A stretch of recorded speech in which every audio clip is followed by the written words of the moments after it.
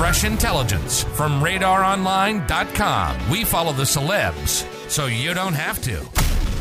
Ryan Seacrest may take the stand during the multi-million-dollar trial between Blac, Chyna and the Kardashian-Jenners, and his bombshell deposition could come as a shock.